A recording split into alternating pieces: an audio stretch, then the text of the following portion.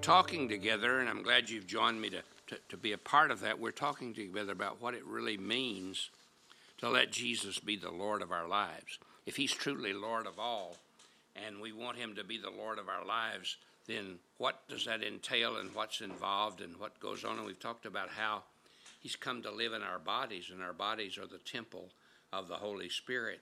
And we want to continue to follow that idea today, but go a little different direction. And what we want to talk about is that if we really let him be the Lord of our lives, God is enough for whatever we face or whatever task he gives us or whatever difficulty comes into our life. And I want to read from Lamentations chapter 3. I begin with verse 19. Jeremiah writes, I remember my affliction and my wandering, the wilderness and the gall. And I remember them, and my soul is downcast within me. Yet this I call to mind, and therefore I have hope. Because of the Lord's great love, we are not consumed, for his compassions never fail. They are new every morning. Great is your faithfulness. I said to myself, the Lord is my portion. Therefore I will wait for him. The Lord is good to those whose hope is in him, to the one who seeks him. I believe that Jeremiah was discovering something. He was in the midst of a terrible period in his life. He has seen his own family plot to kill him. His own church, our worship place, made him a laughing stock, and his only colleague regretted he had ever met him. He was placed in a pit to die. He was persecuted and abused. He watched the destruction of his highest hopes and his fondest dreams. He saw his nation fall apart. He saw an enemy come in and take over that nation. He saw many of his friends and neighbors taken away into captivity. And it was a tough time for Jeremiah. But Jeremiah discovered something. He discovered that because God is the king of his life, that he can give him what he has to have, that day by day and morning by morning, God's grace was sufficient. And see, when we're threatened like that, if Jesus is our Lord, God's mercies are there. And I think what we have to do is when we feel that we have to keep God and life's difficulties separated. See, Jeremiah said, I remember my affliction and my wandering, the bitterness and the gall, and I will remember them, and my soul is downcast. In other words, Jeremiah saw that he was in a time of distress and difficulty and problems that were overwhelming and that were bigger than himself. And if he looked at those problems, he would be downcast. He would be discouraged. He would be completely dissatisfied. And he recognized that. And so with us, we have to realize that it's not God who's walked out on us, because he never does. No matter what the problem is, the sickness is, the difficulty is, the hardship is, God is there, and he's enough to see us through that if we put our trust in him. It was not God who took advantage of you and allowed your employee to get a promotion that you should have gotten. It was not God who was driving that car drunk and hit that person that you loved. On and on we could go. You see, you have to separate an unfair world, a sinful world, and God. God allows but does not cause it. It was not God who sexually abused you as a small child, but it was a sinful person who did that.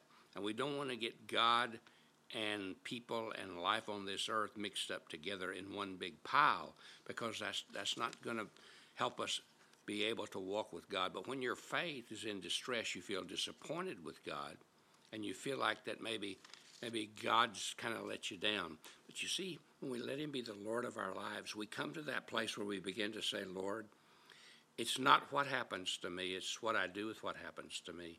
It's not what other people do to me, but it's my trust in you that makes the difference. And what we have to focus on is the greatness of our God. Jeremiah said, yet this I call to mind, and therefore I have hope. He calls to mind the greatness of God. My part is to focus on who God is and to recognize his great love. He says, because of the Lord's great love, we are not consumed. You see, God's love keeps us from being consumed by life's problems and difficulty. Focus on his love. Remember, call to mind the cross. Call to mind that God so loves you that he gave his only begotten Son, that whosoever believes in him should not perish, but have everlasting life. Remember how much he loves you. Remember that his love has seen you through in the past, and he will see you through in the future. He says, I have loved you with an everlasting love. That means it never runs out. That means the bucket of his love is never dry. That means the well of his love is never without what you need. Jeremiah 31:34 tells us, I will forgive their wickedness and will remember their sins no more. That's the kind of God he is. John says there's no fear in love, and perfect love drives out fear. Our greatest need is to know that we are unconditionally, completely, totally loved without any strings attached. You see, only God can meet your need for unconditional love. Most people put conditions on their love. God does not put any conditions on his love. He just loves us because he loves us.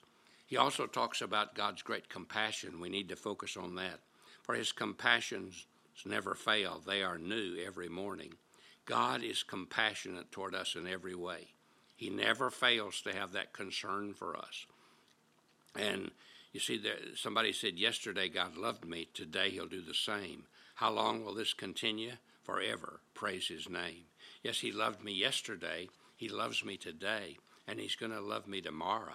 And his compassion and mercy are going to work every day for the rest of my life and on into eternity.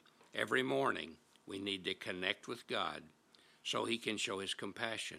And we need to let him show us that he is willing to do that.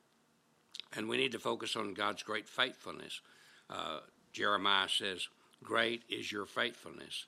You see, God is faithful all the time. I'm faithful some of the time. You're faithful some of the time. God's faithful all of the time. No matter what our conditions are, what our difficulties are, God's faithful. And the Bible says in 2 Timothy 2, if we are faithless, he will remain faithful. He never stops being faithful. But what we need to do when we sense life like this, and he's our Lord, we need to choose to act in faith, just trusting him as our Lord to continue to do what he said he will do. The Lord is my portion, Jeremiah said, therefore I shall wait for him. My portion. And I'll trust him in spite of what's going on, in spite of what's happening. I'll wait on him. I'll trust in him. I'll depend on him. I'll put my hope in him. The Lord is good to those whose hope is in him, Jeremiah said. We have to put our hope in him. You can put your hopes in people, be terribly disappointed. Put your hope in him. If he's the Lord of your life today, depend on him. He's there. Let him be everything to you need. God bless you. Have a great day.